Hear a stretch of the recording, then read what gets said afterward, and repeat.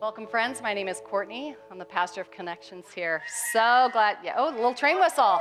Okay, it's going to be a good day. Watch out. I would love to know how many of you remember this. If you do, whether you're at home or in the room, do it with me. Here's the church. Here's the steeple. I know my age is showing. Open the doors and see all the people. Very nicely done. Give yourselves a round of applause. All right. Well, why do we teach that to children?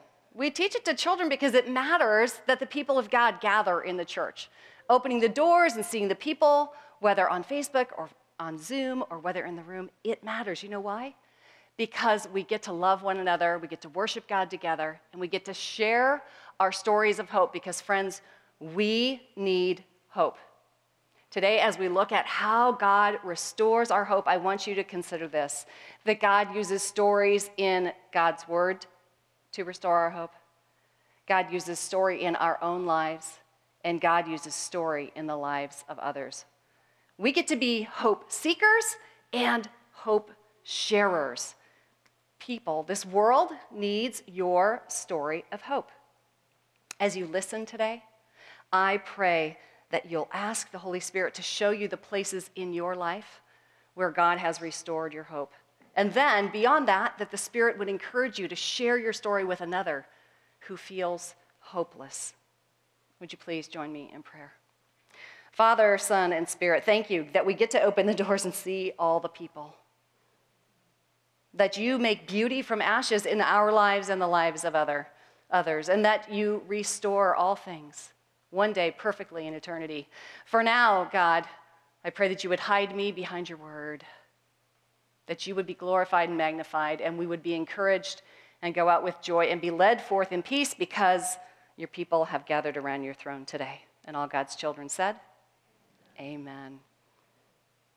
I want you to think about these three things. I know it's super Presbyterian of me to say that. I am covenant now, but it is also Presbyterian of me to say, we're going to look at three things today. I want you to consider today, how and when has God restored hope in your life as we look at restoration? Whose story of hope has blessed you? And with whom do you need to share your story of hope? Nadia Bolz-Weber is a radical, great preacher who loves Jesus. She's in Denver, Colorado. She said this recently: sometimes I think that the only thing that can save us are the stories of other people. There are times that the only thing that can find us in the dark is the light of another person's story. It's an old and unbeatable medicine, she says, that we can find ourselves in the words of another. Our stories, she says, are torches, the light of which helps us feel less afraid. Fear be banished in the name of Jesus and by the hope we encounter when we encounter God's story. Amen? People who speak honestly about their lives are the people who have most often rescued me when I'm in peril. For me, stories of hope remind me that restoration is happening in me and all around me in big and small places. Where can I gain a new and recycled view? Where can you regain a new and recycled view when you're weary, when your hope is weary and threadbare, like the couch on the left-hand side of the screen? Friends, we get to look to the author and finisher of our faith to restore our hope. Let's begin today with a definition of hope. Merriam-Webster says that hope is to cherish a desire with anticipation, to want something to happen or to be true. That sort of sounds like wishful thinking to me. That is not how hope is defined in Scripture. Timothy Keller, in his most recent book, Hope in Times of Fear, focuses on the resurrection and the meaning of Easter. He says this: the biblical word elpida is translated as our weaker word hope. But what it really means is profound certainty. Now, I'm going to go one step further. I'm going to say that hope is fierce, firm belief. Belief that God is at work in your story. Keller says hope becomes such a part of who we are as followers of God that we can face anything. Let's look at a scripture that points us to hope. Hebrews 6:13 from the Message. When God wanted to guarantee his promises, he gave his word a rock-solid guarantee. God can't break his word. And because his word cannot change, The promise is likewise unchangeable. We who have run for our very lives to God have every reason to grab the promised hope with both hands and never let go. Listen to this. It's an unbreakable spiritual lifeline reaching past all appearances right to the very presence of God, where Jesus, running on ahead of us, has taken up his permanent post as high priest in the order of Melchizedek. Jesus ran ahead of us, my friends. Come on, we got to get a little hallelujah for that. Shout of praise? Okay, come on. Okay, running, not my thing. I'm glad Jesus ran, but I don't run. My friend Katie is an ultra runner. I've known her for about 20 years. And Katie began running when she was 12, right after her father died as a result of his alcoholism. Her story of running a 100-mile race is, for me, a story of hope. See, if this little tiny sliver of her story encourages you. She said, Court, when I first began training, I realized there's no such thing as actually training for a 100-mile race. She said, I have an expert friend. I asked her what to do, how to train, what to eat, and she gave me great advice, always encouraging me to find what worked for me in my training regimen. She said, I got to the starting line the first day of my first race. I was excited, I was anxious, I was eager. And the hard part of running an ultra is you have no idea what time you're going to finish or how you're going to feel. Sounds like my spiritual life. What time am I going to finish, Jesus? How am I going to feel? You have no control over the weather, which can play a really crucial role. She said, all I know is God, who got me to the starting line, is going to get me to the finish line. Amen? She said the first 55 miles were awesome. I was in the zone. I was in the rhythm. I felt great. My team said, you look great. I was enjoying every step. And then mile 56, the clouds came in. The night fell, and I was left with a headlight, a flashlight, and a pacer. The job of a pacer is really more to be an encourager than to keep you running at a particular pace. The Holy Spirit is our pacer, my friends. One more thing, she said, about a pacer. When you're running a 100-mile ultra, you have to eat. And she said, the last thing I want to do is eat. Food tastes like straw. But her pacer, her encourager, said, if you do not get nutrition, I will stop running with you. So she stopped. She got some nutritious food. She said, what I consume during a race really matters. Did you hear that? What we consume really matters. We need nutrition, friends, sustenance, like actual nourishing food for the journey.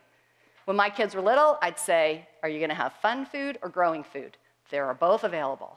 Let's start with the growing food. We need nutrition. As we've seen in the series, we live in this season of already but not yet. The kingdom of God has entered the world, but we haven't seen it in its fullness, nor will we until we're eternally with Jesus. Theologian John Stott says this: we must not underestimate how present the kingdom of God is, but we also must not underestimate how unrealized and present the eternity is. I say this to you: we have two hands, one for hope, one for hardship. Because the kingdom is here in part, but not in full, we live with both. When we hear and recite stories of hope, our hope is rebuilt and restored.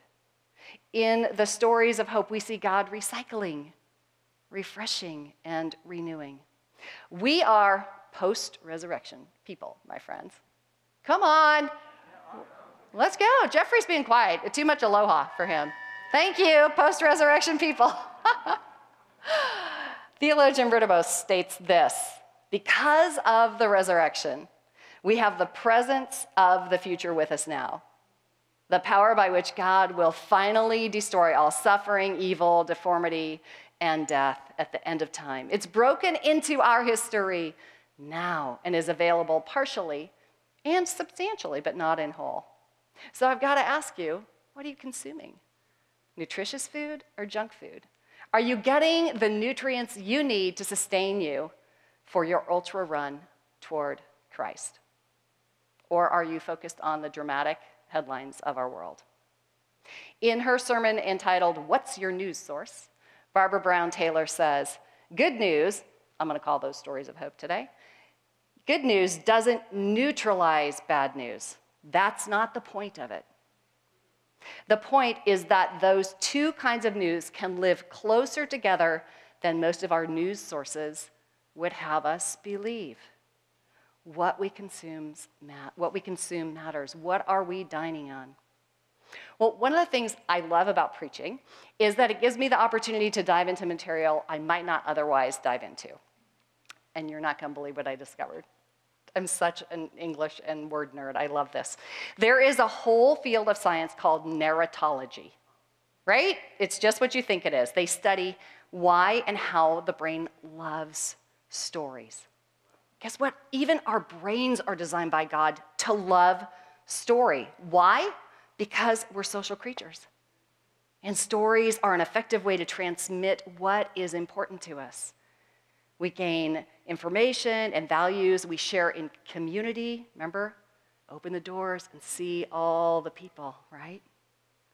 We attend a story because we intuitively understand that we too might have to face what others are facing, even difficult tasks. And we need to learn how to develop our own deep hope muscles, my friends. It is no surprise to me that Jesus used story to capture our attention. Let me tell you a little story from Scripture, from the Gospel of Mark. Jesus crosses over to the boat. A great crowd has gathered around him. He's moving through the crowd, and a leader of the synagogue named Jairus comes in. He falls at Jesus' feet, and he says, "Please, Jesus, come. My daughter is dying." So Jesus moves with Jairus toward his house. It's a massive crowd. People are pushing in against him. As he's moving then, Jesus just stops. He stops because he feels power go out of him. He says, "Who touched me?" And the disciples are like, "What are you talking about? You're in the middle of a crowd."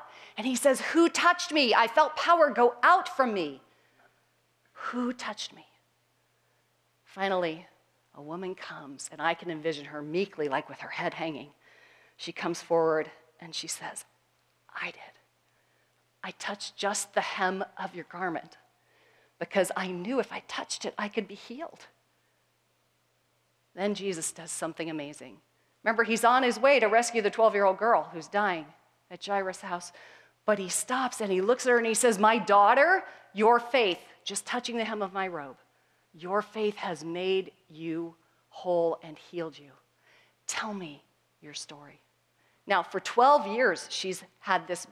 It's called a blood issue. We don't know exactly what it means. But for 12 years, it means that she would have been unclean. That means she's cast out of society.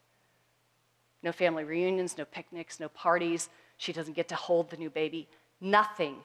Talk about isolation. Talk about social distancing. And with one touch of Jesus' robe, she is healed. She gets to re-enter society. Hey, friend, she's going in mask-free. What do you think of that? I'm for that. She's ready. Jesus knows that he has enough power to pause and deal with her and love her and hear the whole story. Jairus' daughter will wait because God is God. Jesus is Jesus, right? Moving forward in the story, Jesus does go on to Jairus' house. With healing came an opportunity for this woman. Do you think she was silent about what Jesus did, or do you think she went and told every person? I think she shouted it from the rooftops. That's my vision of what must have happened for her. Well, while Jesus is speaking, Jairus' servant comes up and says, "It's too late. Don't bother Jesus, she's dead. The child is dead." Death is a dramatic word, but with our Lord and Savior, as we know because of the resurrection, it is not the final word. My friend Kristen knows something about death and life. We met on a pilgrimage in Israel, and she had a unique tattoo. I'll show it to you in a minute, but she had a unique tattoo on her arm, and I asked her to tell me her story. And eagerly and with tears running down her face, she said this: "God raised me from emotional and spiritual death to life. After enduring a childhood of physical and emotional abuse, I repeated the same pattern in my own marriage, she said. One of her young daughters came to her and said, "Why does Daddy hurt you? You tell us not to hurt other people. I think someone should be kind to you, like Susie's dad is to her mom." Brutal. That's how Kristen describes starting over. And it has been the voice of the Holy Spirit and other people's stories of hope that have encouraged her along the way. She said, "Christ has sustained me. Jesus is breaking generational sin and breaking the bondage that I knew in childhood." She said, "I know now with all my heart that my little girlies and their children and their children's children will be free because of Jesus." This is Kristen's tattoo. Talitha Kumi means little girl, arise. She has risen to life in Christ. Her story of hope was a blessing to the people on the pilgrimage with us. It is a blessing to me today. Friends, your story matters. In the seasons to come, we're going to help you practice telling your story of hope. I want you to know that hope is not a wish or a want. Look at this. Brené Brown says, hope is not an emotion. It is a way of thinking, a cognitive process. That's Brené Brown's description of hope. Mine, hope can be learned. And in order to learn it well, it must be practiced. Friends, let's practice looking for and listening to stories of hope, seeking places where we see God's restoration, where there has been a pile of ashes and God has restored something new to life. Today, we're going to go to the table. The table is an altar. The table is a place of hope. As we go, would you pray and ask the Holy Spirit to show you places in your life where you need God's hope? Ask the Spirit to show you places in your life where you have a story of hope to share with someone in your neighborhood or in your sphere of influence. How has God restored hope in you? Let's thank God for that today.